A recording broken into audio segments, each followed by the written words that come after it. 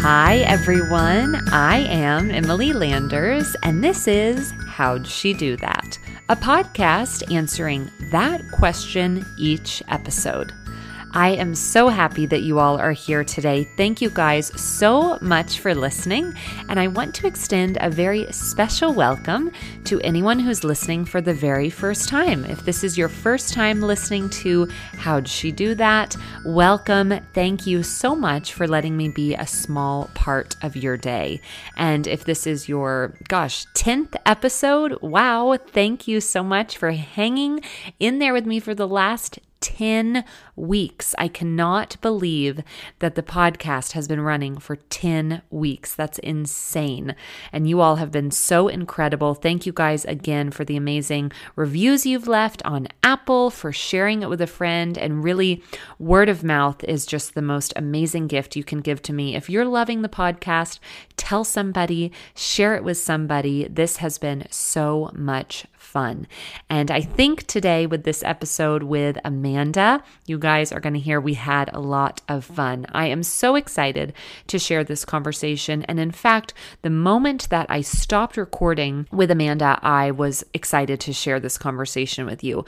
Amanda is so personable and so kind.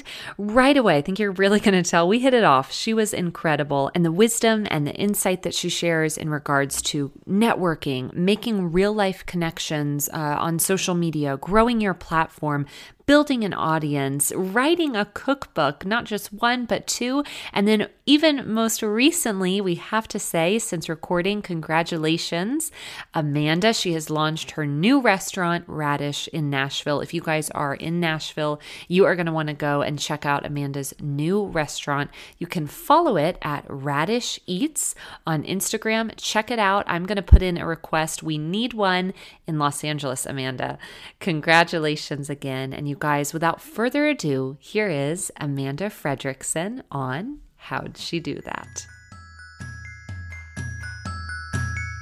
Hi, everyone, and welcome to today's episode of How'd She Do That? Today's guest is one I am so excited to speak to. After finding some of Amanda's delicious recipes online, I've so enjoyed seeing her family grow over the past few years and love trying her new recipes as an avid fridge forager. You'll need to check out her Instagram or website for that reference. Amanda is a cook, recipe developer, and cookbook author living in Nashville, Tennessee. She's the author of Simple, Beautiful Food, which came out in April of 2020, as well as the Staub Cookbook published in the fall of 2018. When Amanda isn't creating new recipes, traveling, making her house a home, or overseeing the successful launches of her cookbooks, you will likely find her creating new recipes, sharing her love of cooking with others, exploring Nashville, or relaxing with her beautiful family. Amanda, welcome to How'd She Do That? Thank you so much. I'm thrilled to be here. I am so happy to have you, and I can't wait to dive in because I probably know a little bit more about your story as just an avid, I don't know if I would say fan, maybe a distant friend. Yeah, I love it. That's the way we should say it. I think so too. It makes me a little less creepy. No. But truly following you and oh my gosh, seeing your darling family, I'm just ready to dive in and really share your story from the beginning of all that you've started and all that you've created. Okay, perfect. Do you want to start at the beginning? I do. And by doing so, I would say, what did it look like when you were kind of in perhaps that post-grad season of life, maybe where you went to school? What did that season kind of look like for you? Okay, yeah. So I will kind of give you the short backstory. I grew up in Florida and went to college in Boston. And when I was in college, I kind of started to think about how much I loved to cook. But at that time, it was like the early 2000s. Cooking wasn't really a career. And so I kind of went off into a different direction. I ended up going to school and studying communications and a minor in art history.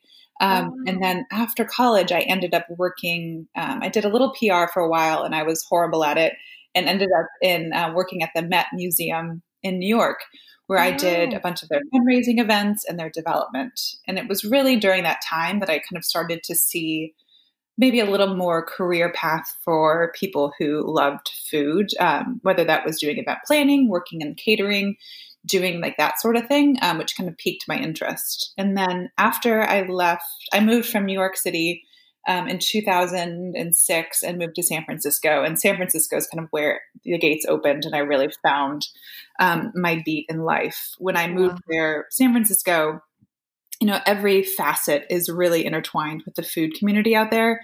You can get amazing food just on like a corner bodega.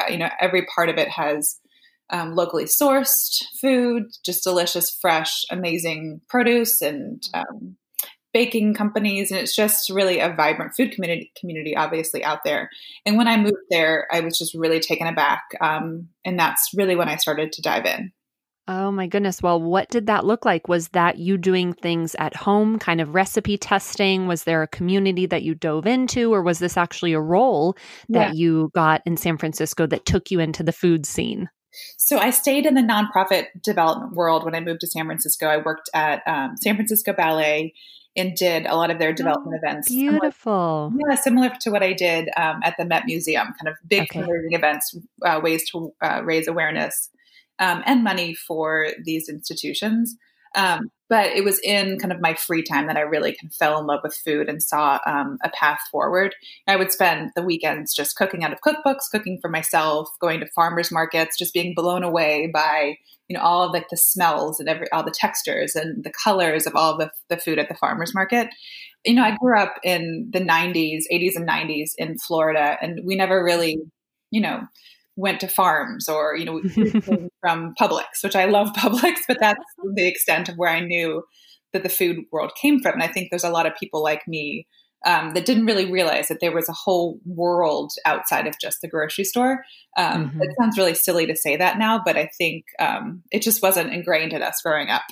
And when I went to San Francisco, I realized that the whole ecosystem around food existed and it was easy to access in San Francisco. And so while I was at the ballet, I was doing food and kind of cooking on my own. And then I met my husband, and I basically just started spending all of my free time cooking for us because it sounds silly, but I had someone else to feed. I loved to bake, and it would be me and a giant cake in my apartment. To this day, I can't be left alone with like a baked good. So I had someone to kind of experiment with and cook with and cook for.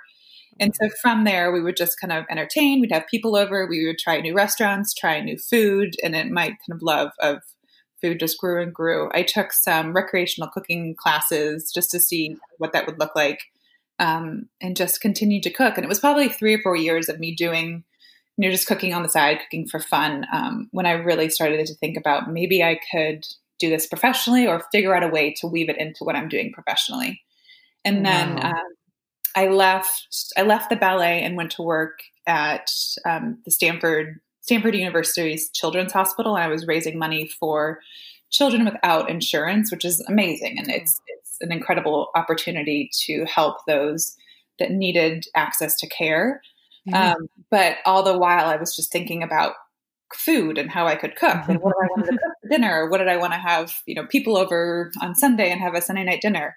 And so food just continued to be my passion on the side. And then I was at the Children's Health Foundation at Stanford for about 3 years, and I loved it. But it was kind of like the golden handcuffs, right? Like you have a great job, has great vacation. I think they give us 6 weeks paid vacation, a year, which this was 2009, which before like the unlimited vacation, it just kind of seemed like a dream. You got sabbatical after a number of years. You could work from home, like all of these great benefits. But I wasn't fulfilled with what I was doing. And I had my annual review with my boss, who I adore.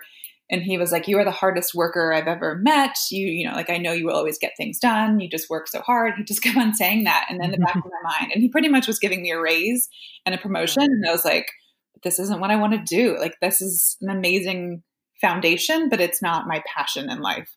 Right. So I left his office after he gave me like a promotion and raise. And I called my now husband and was like, I think I want to quit my job and go to cooking school.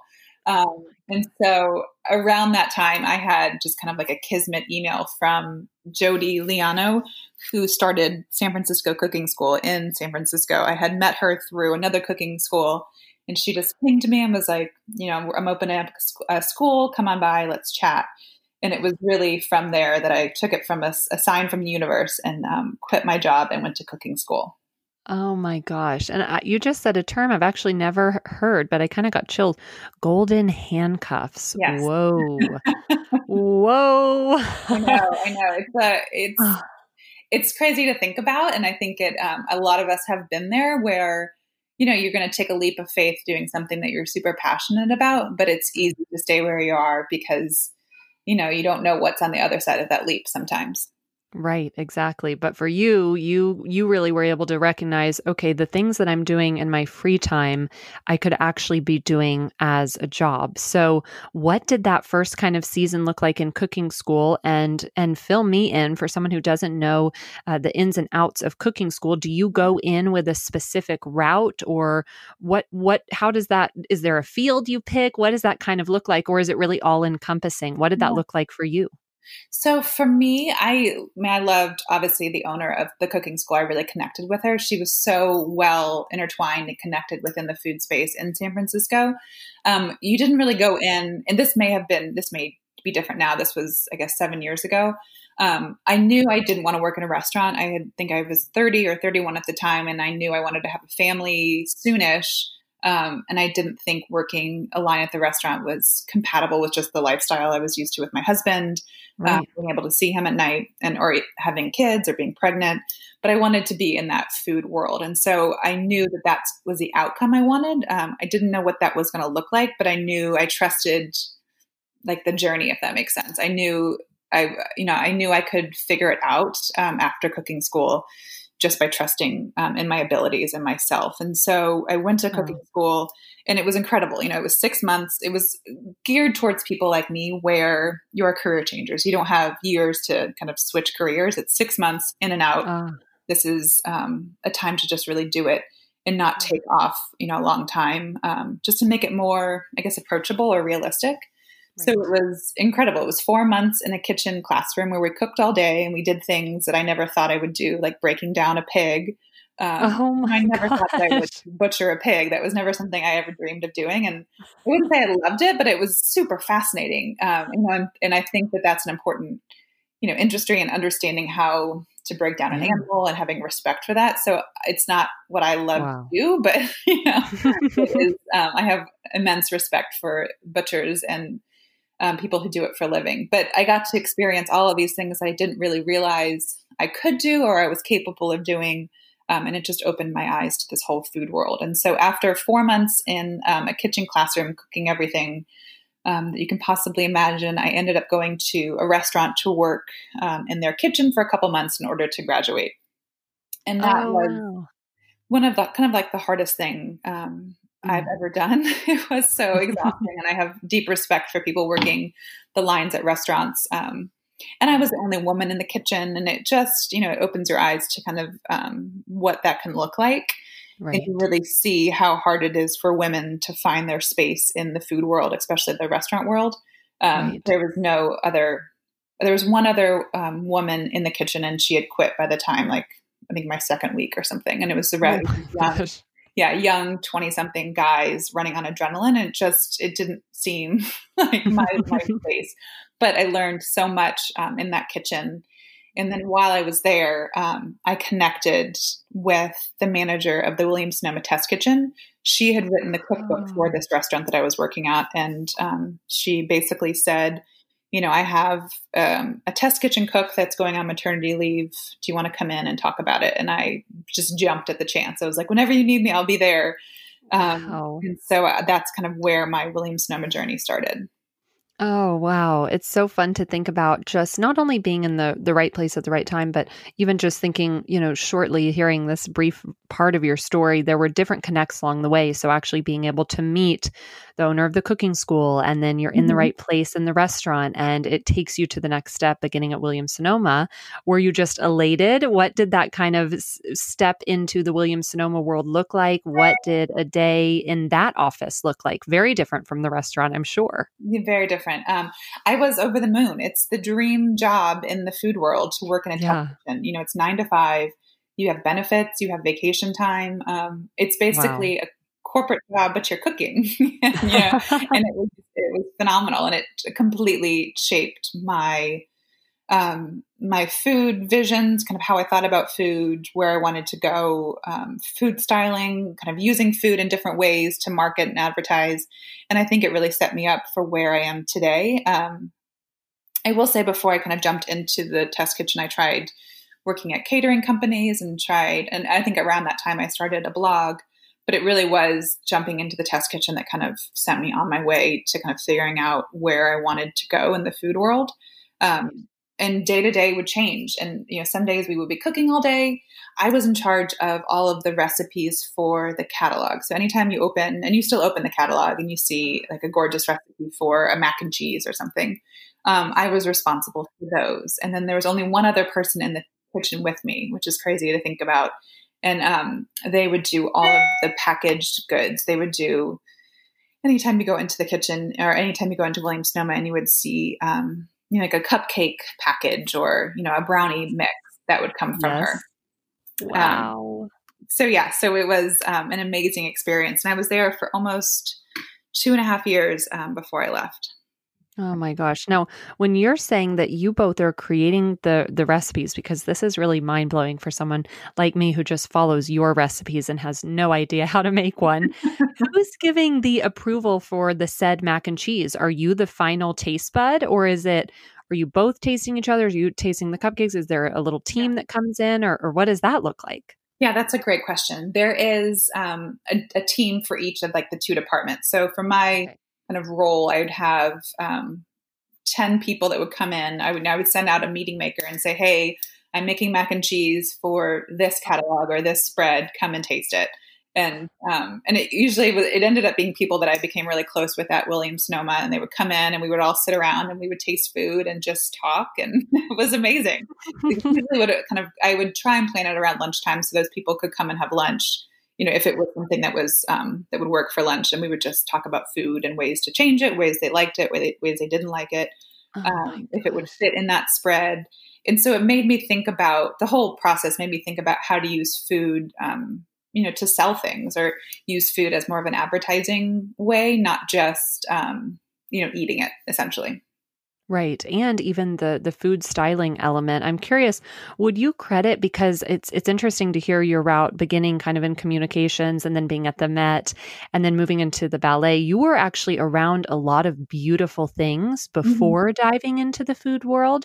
Would you credit any of that towards your eye for food styling? Because you have the most beautiful images, and even working at Williams Sonoma, I mean, have you ever put that together? Or would you say, no, pretty different? I don't know. That's a really interesting. I've actually never really put it together like that. I mean, I think I appreciate beautiful things in different forms of art and expression. And I think food is just another way to express yourself. And so I think they kind of all go together like that. But that's a really interesting point. I've never really thought about that.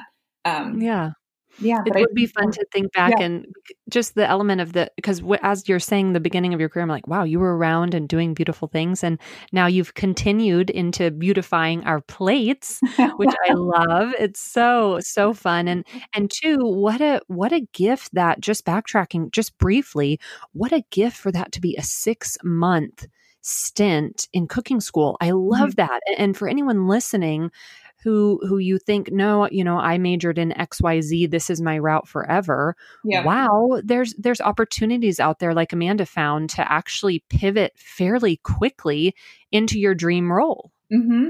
Yeah, I will say the 6-month thing was huge. When I was working at the restaurant, there was another, they call them stages, but an externship basically, who was at the CIA in Napa, which is an incredible institution. But that's a 2-year program. And that is very expensive, not only in tuition, but also, having to quit your job. Right.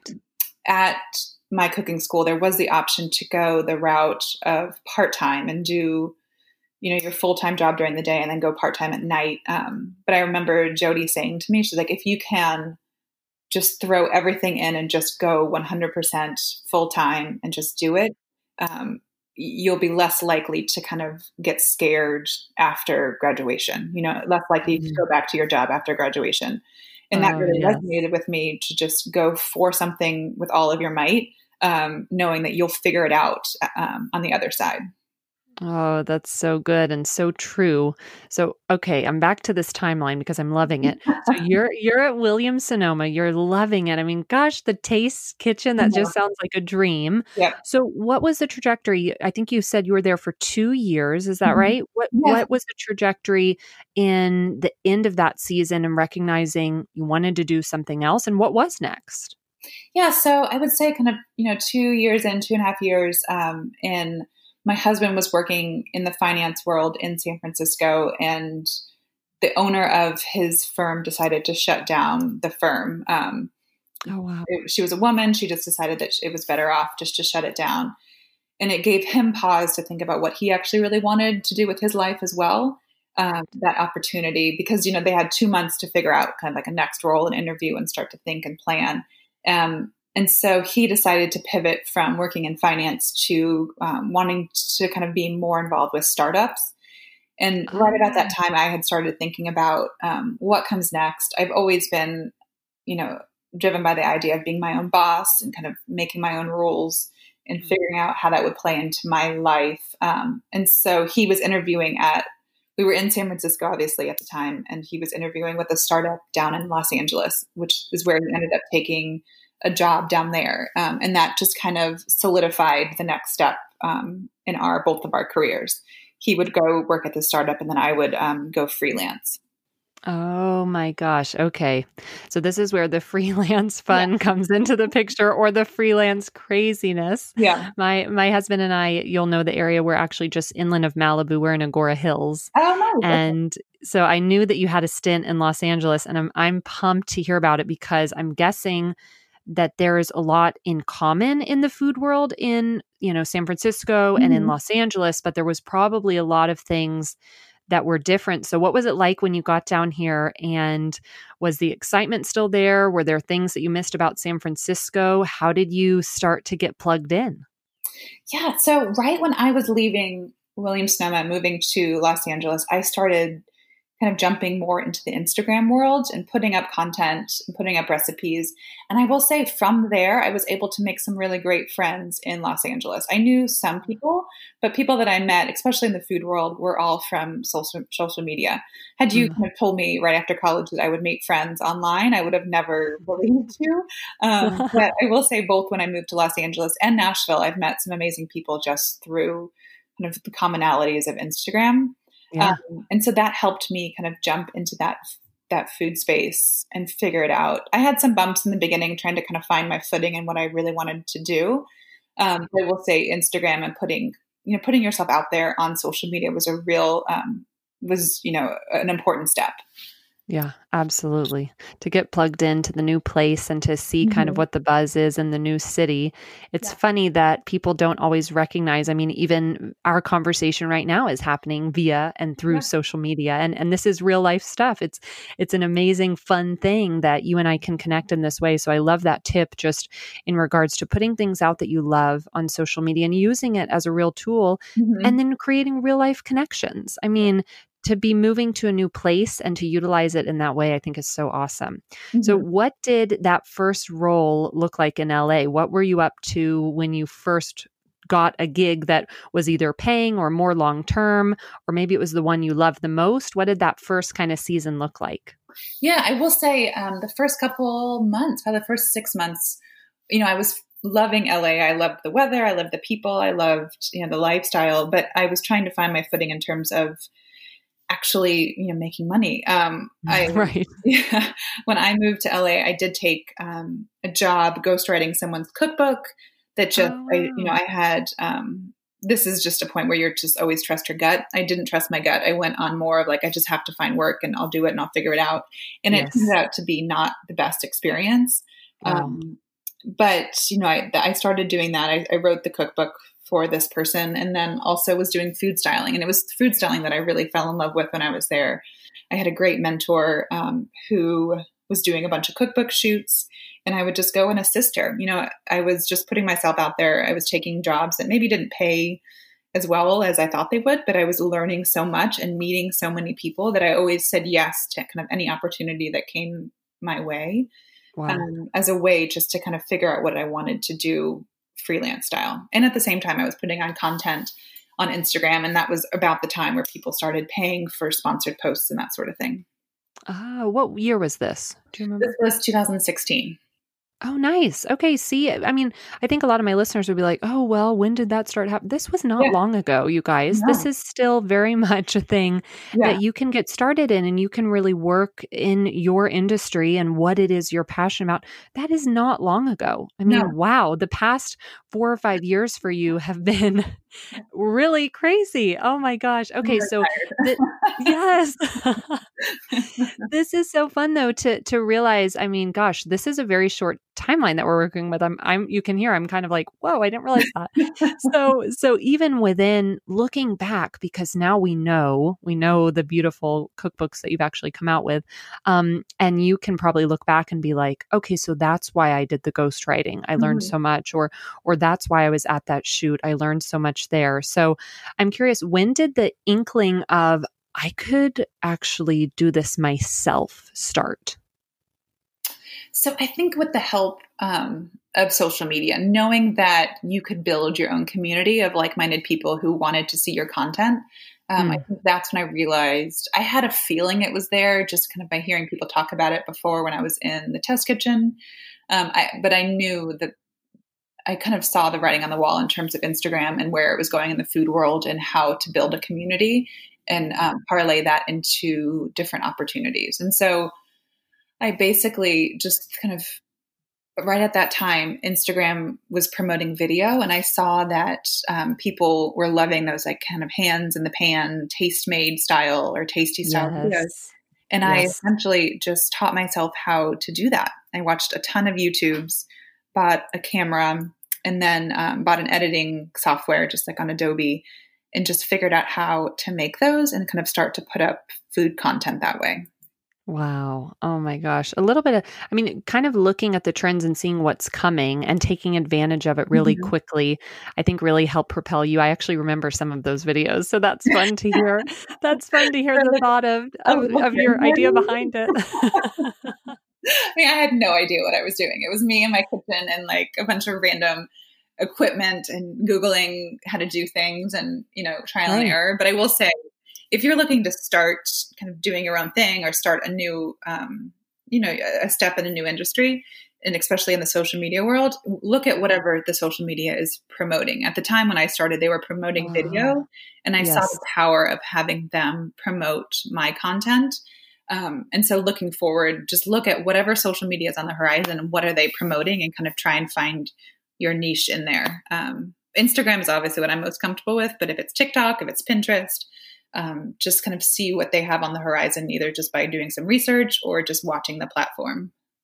That's so good. That's such a great tip. And I think too, I'm just putting together all the pieces of your story because it's incredible to think about, well, that's a real communications element, but then that's also kind of being aware of just the different patterns in marketing. And then we've got the food world. I mean, Amanda, it's really fun to see and like very specifically how this all came together for you. Oh, thank and you. I'm curious, when we're talking about your audience, I wonder, and this might be a hard question to pull from the archives of your memory, although it wasn't that long ago, but I am curious, was there a time that you really did notice, oh, wow, I really do have a community here? I mean, was it when women started asking you how to do XYZ, or maybe people said, hey, Amanda, could you show us how to do this?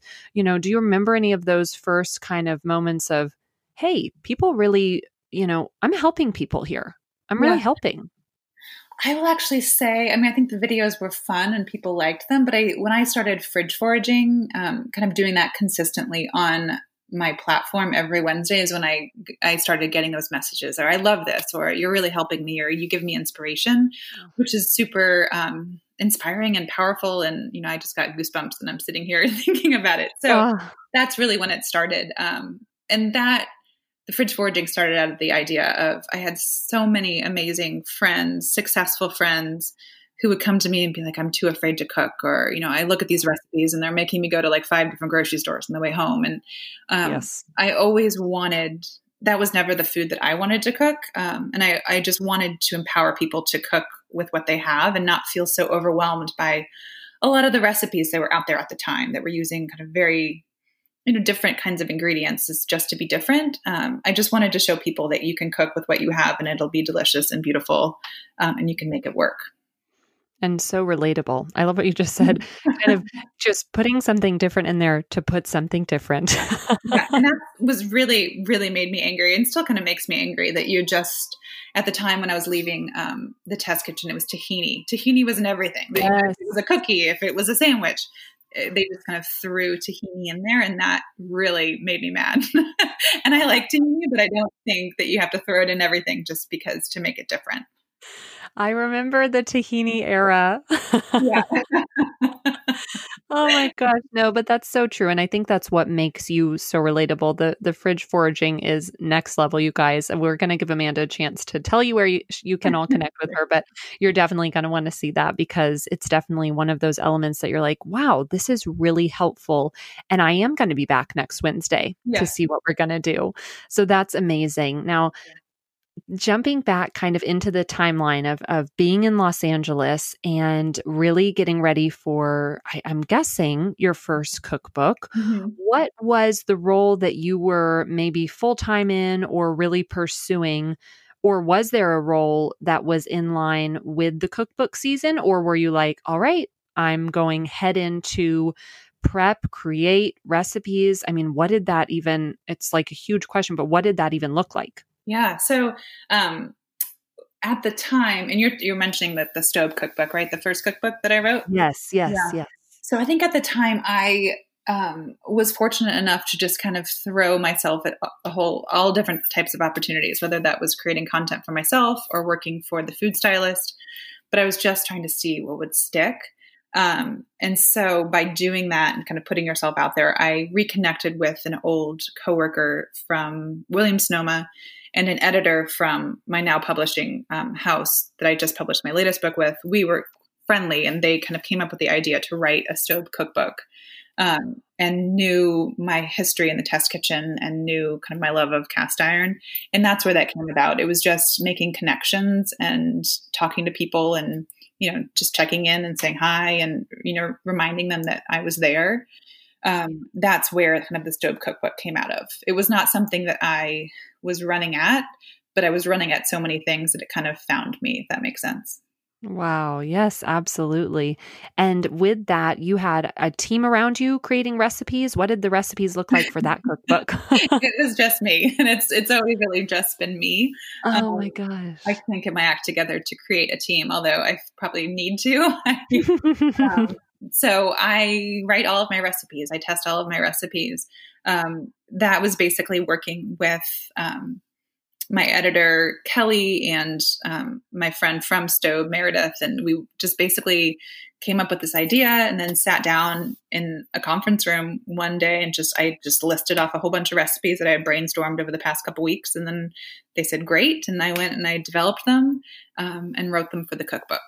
And so that was an interesting cookbook because 75% of those recipes were mine that I came up with, thinking about kind of drawing on my experience with Williams-Sonoma, drawing on the idea of what would look best and what would work well in that specific cast iron piece. Yes. And then 25% came from chefs and other influencers in like the stove world. So I just wrote the recipes. I didn't style or take the pictures or anything. It was easy in that I could just write the recipes and send them on to a team that would photograph them. Yes. Yeah. Wow. Okay. So that was the first cookbook, and I'm already seeing some potential differences when Simple Beautiful Food came out. So, but those are back to back. I mean, Amanda, did you launch the first one and start on the second one? I know, it's crazy. So I will tell you so Simple Beautiful Food was probably like the fourth or fifth cookbook proposal that I had put together. Wow. I had a number of different ideas that just didn't take off. They didn't stick. And I think people oftentimes just think you can put together an idea and make a cookbook. Right. I had a number of different ideas. One of which I wish I had capitalized on. It was right before, I'm blanking on the new pressure cooker that everyone loves, the Instant Pot. Yes. It was Yes. right when the Instant Pot was coming out. I have an older sister with 3 kids, and she was like, you have to check this piece of equipment out. I'm obsessed. And I checked it out, and I was like, this could be an amazing opportunity. And I wrote a proposal that just didn't really go anywhere. No one was Wow. buying at the time. And so Right. it's a lot of it's timing, and a lot of it is just kind of, again, seeing what sticks. And so I wrote a number of different proposals, one more fridge foraging oriented that then was kind of taken and turned into Simple Beautiful Food. Oh, wow. Oh my gosh. It's fun to see too, even the fridge foraging element coming into the Simple Beautiful Food. And that title right there says it all. I've loved many of the recipes in that book. They're delicious and they are simply beautiful. So, wow. So you have, and I want to touch on this really quickly because I think a lot of us could look at a successful chef and cookbook author like you and really think, well, it all lined up. It all just lined up, bam, bam, bam. But you're really sharing, I mean, you had multiple ideas. And I'm sure even more than you wrote down. You probably were thinking and brainstorming all kinds of stuff. So what was it about Simple Beautiful Food? I mean, perhaps it was the one that really people got the most excited about. But in the end, as you're kind of moving forward and starting to create recipes and get everything set up, what was it, do you think, that stood out specifically for this cookbook out of the others? Yeah, I mean, I think it was a combination of fridge foraging. When I put together more of a fridge foraging proposal, publishing houses weren't totally crazy about it, but my editor from the Stove Cookbook took the proposal and kind of saw some market opportunities that were missing. And together we came up with this idea for Simple Beautiful Food. So it definitely has fridge foraging elements, but it also has simple recipes written in a specific format where it's just more like you read it instead of looking at the ingredients and then looking at the method, where it's more conversational. The size was going to be different. It's a small cookbook. It's not huge, but it's meant to be, really cookable. You can leave it on the countertop, go through it. It's not, a lot of cookbooks can sometimes be more like coffee table books. And I wanted a cookbook to be just really easy to flip through and go through and not feel too precious. And so from that, and working with my editor, Kelly, we came up with this idea for the cookbook. Oh my gosh. And it came out April of 2020 of this year that we're recording. When did you start working on it? Do you remember like the year, the month? I mean, that was such a quick turnaround, but when did you start working on it? And then here it comes in April of 2020. Yeah. So I distinctly remember so the Stove Cookbook came out September 2018, and we were fortunate enough, a number of different chefs and influencers who wrote submitted recipes. And then when I wrote the book, we all went to the Stove cast iron factory to celebrate and to kind of check out where this cast iron was being built. And while I was on that trip, it was there that my editor emailed, and she was like, let's make a cookbook out of this. And so it took a number of months to kind of get the like logistics, the contracts, all of that stuff in order. But I started working on it, I think December 2018. And then it took me 4 months to write the recipes and test. And then we shot all of the recipes and the cookbook basically over the course of 10 days in my kitchen last May. So this time last year. Oh my gosh. Okay. Now we might be missing a move here. Was this happening in Los Angeles or was this happening in, it was in Los Angeles? No, it was in Nashville. So I'm sorry. Okay. We move around a lot and life goes quickly with us. So basically I had already written the Stove Cookbook, like the actual recipes, and they'd been sent off. And I was pregnant with my first daughter and trying to kind of figure out what was next.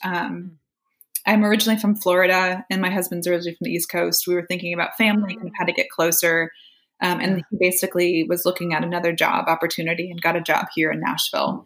We had friends here and had gone to visit and kind of seen how beautiful it is and just like easy living. And so when that opportunity came, I was 8 months pregnant. And so we moved within like a couple weeks to Nashville. Oh Yeah, my, so we don't really slow down. no. The Fredericksons are off I and know, running. I know, we Oh are my at all times. gosh. Um, Oh, wow. so I was in Nashville when the Stove Cookbook came out, and then in Nashville when I started writing the latest book. Oh my gosh. So just briefly, because I know this could be a whole entire other conversation, but when you're starting to write Simple Beautiful Food, is it and I'm sure I was about to call you an artist, but Oh, I'm gonna go with that. Every thank you. artist, Oh. every chef and artist probably has a different process. But for someone like me, never say never, but I most likely will not. I don't see a cookbook in my personal future. What are the steps? What steps did you take? Are you recipe testing? Gosh, I guess there is a little bit of a flow to it. Perhaps recipe testing, then photography, XYZ. What does that kind of look like for you? So I think the first step is just brainstorming what these recipes would look like. And it essentially is me just whatever comes to my brain, I put out on a piece of paper and then I see where it goes, whether it's, a really great salad I had at a local restaurant or a one pan supper that I wanted to riff on of something I've done in the past, or I've seen, Oh yeah. I really love looking at cookbooks to get inspiration, but cookbooks that aren't similar at all. So taking, going to like the really fancy French laundry cookbook and seeing what they have and really looking and seeing kind of how you can take the elements of it, maybe the taste, like the taste profile, but not make it so, make it a little easier, make it more of my style. And so I would say for a good month, it's just me thinking and brainstorming and going through things that I've earmarked and just ways that I can make different flavor profiles and recipes my own. And then really deep diving into writing the recipes and testing them. Wow. And then I guess from there, once you've kind of completed the testing portion, that's when you line up the marketing side of things. I mean, how do you beautify it? Do you do so, I'm guessing, multiple times beforehand so you can know what you want it to look like in the book? I mean, these are things people probably don't think about. Yeah. And I don't think I thought about it before even diving in. So it took me about 3 months to write all the recipes, and I sent them off to my editor. And there's a whole team at the publishing house, not just the editor, but there's also art direction and people that are Oh, their wow. job is to kind of create a design for cookbooks. And so they really helped shape like the look and feel of it in terms of what font to use, what colors should be in it. And then I worked with their artistic director to kind of think about photography styles, and we pinned a lot of different ideas and colors and textures. And then from that, I was able to shoot the photography. But the fonts, like the design really elements of it, that is done by a team, thankfully, at 10 speed. Do they give you options to kind of look through and pick, or do they say, hey, look, this is really the best option? Yeah, I think they say, look, this is really the best. I think they wanted more purple in it, and I just did not think that purple went well with food, and so I would push back on that. But they, I let them. That's obviously their jobs, and that's what they're good at. Yeah. So I would give my input where I was kind of felt strongly about things, but they really had the design direction in mind. Oh, absolutely. And it's so cool to think about when you're doing something like this. And I'm kind of getting ahead of myself because I was about to say with your next cookbook, God, no. but perhaps we'll stay on this one. But with this most recent cookbook, it's so cool too, to really recognize again, a lot of people, Amanda, would see what you've done, and it's wow. I mean, it's very impressive to see your work, to see what you've been able to put out, and again, the amazing community that you've built through food and through recipes. But what I'm hearing and what I really love is the teamwork behind it. It sounds like you've had an amazing network, an amazing team, an awesome husband to be able to say, go for it, Amanda, and to really support you. Do you look back on maybe this last book? Is there someone that you're like, oh, could not have done it without them? Yeah. I mean, obviously my husband has always been really supportive, because I'm supportive of his dreams. He's very supportive of mine. I think we really complement each other that way. But I will say, a friend who I actually just met on Instagram, Judy Kim, she's in New York. I remember, we were DMing back and forth, just catching up. And I asked her if she knew of maybe a Nashville, located food stylist. Cause I'm not sure if many people know, but when you sign on to write a cookbook, you're given in advance, X number of dollars. And then within that X number of dollars, you're in charge of photography, styling, props, testing, Wow. marketing, and whether you want to hire a PR firm to help you promote the book. And so you basically Oh, have to look at that kind of advance as a way to, fund what you're doing and also see kind of help the cookbook land where you want it to. And so originally I was just going to photograph and style all of the food just to save money. And then I realized I can't do it all. That's impossible. There's, it's 100 recipes that needed to be photographed. oh my gosh. And so I was DMing back and forth with my friend Judy, and I asked her if she knew of a local food stylist. And she was like, well, I'll just do it. I want to do it. And she's a food stylist in New York. And I was like, well, do you want to come down? And she's like, sure. So we moved in with me and my family for, 11 days. And we knocked out the book, styling it and cooking it nonstop, 8 a.m. to 6 or 7 p.m. every day. And Oh my without her gosh. help, it would not have been as beautiful, or it just would not have been possible. So she was really the person, that really helped me along with this process. Absolutely. Oh my gosh. To think of that friendship and to be just like, oh, thank Yeah. you, saving the day, coming in with like a cape on, a Yeah. chef cape of Yeah. like saving the She day. really did. And I think Oh, we had met maybe briefly once before. I think we had drinks once in New York, kind of through the Instagram connection, but we had never right. spent much time together. But it was just the beauty of this commonality of, Instagram and the food world, that we were able to kind of really connect and then create something together. That's so cool. And for my listeners, again, just listen because Amanda's really talking about, again, real life connections that Mhm. happen through similar passions online, specifically social media. But I think sometimes we can get nervous or fearful to put out what we love for whatever reason. There's lots of reasons that we might be afraid to step out. But over the past few years, Amanda has made real life connections that truly have changed her life, her career trajectory. I'm inspired by that, Amanda. It makes me want to continue to reach out to people that are doing things that I love, like yourself, that people that I admire, and really making that real life connection to make, gosh, a memory of someone moving in to help you Yeah. with your cookbook for a week. And I will say, I think just reach out. That is kind of my advice. Some people may not respond, or they might kind of, they might not be as warm, but I guarantee you 9 times out of 10 people will say yes, or how can I help? Or sure, let's hop on a phone call. I try to do it with anyone that reaches out because people have been so gracious with me. I kind of want to pass it on.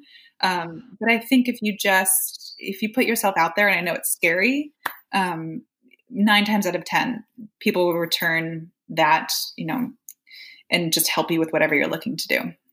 Absolutely. And I can reiterate that that's been the case in my career. And again, I'm just giving Amanda credit, even today, even this conversation, that was the case to reach out and say, hey, Amanda, you want to chat about your really cool career?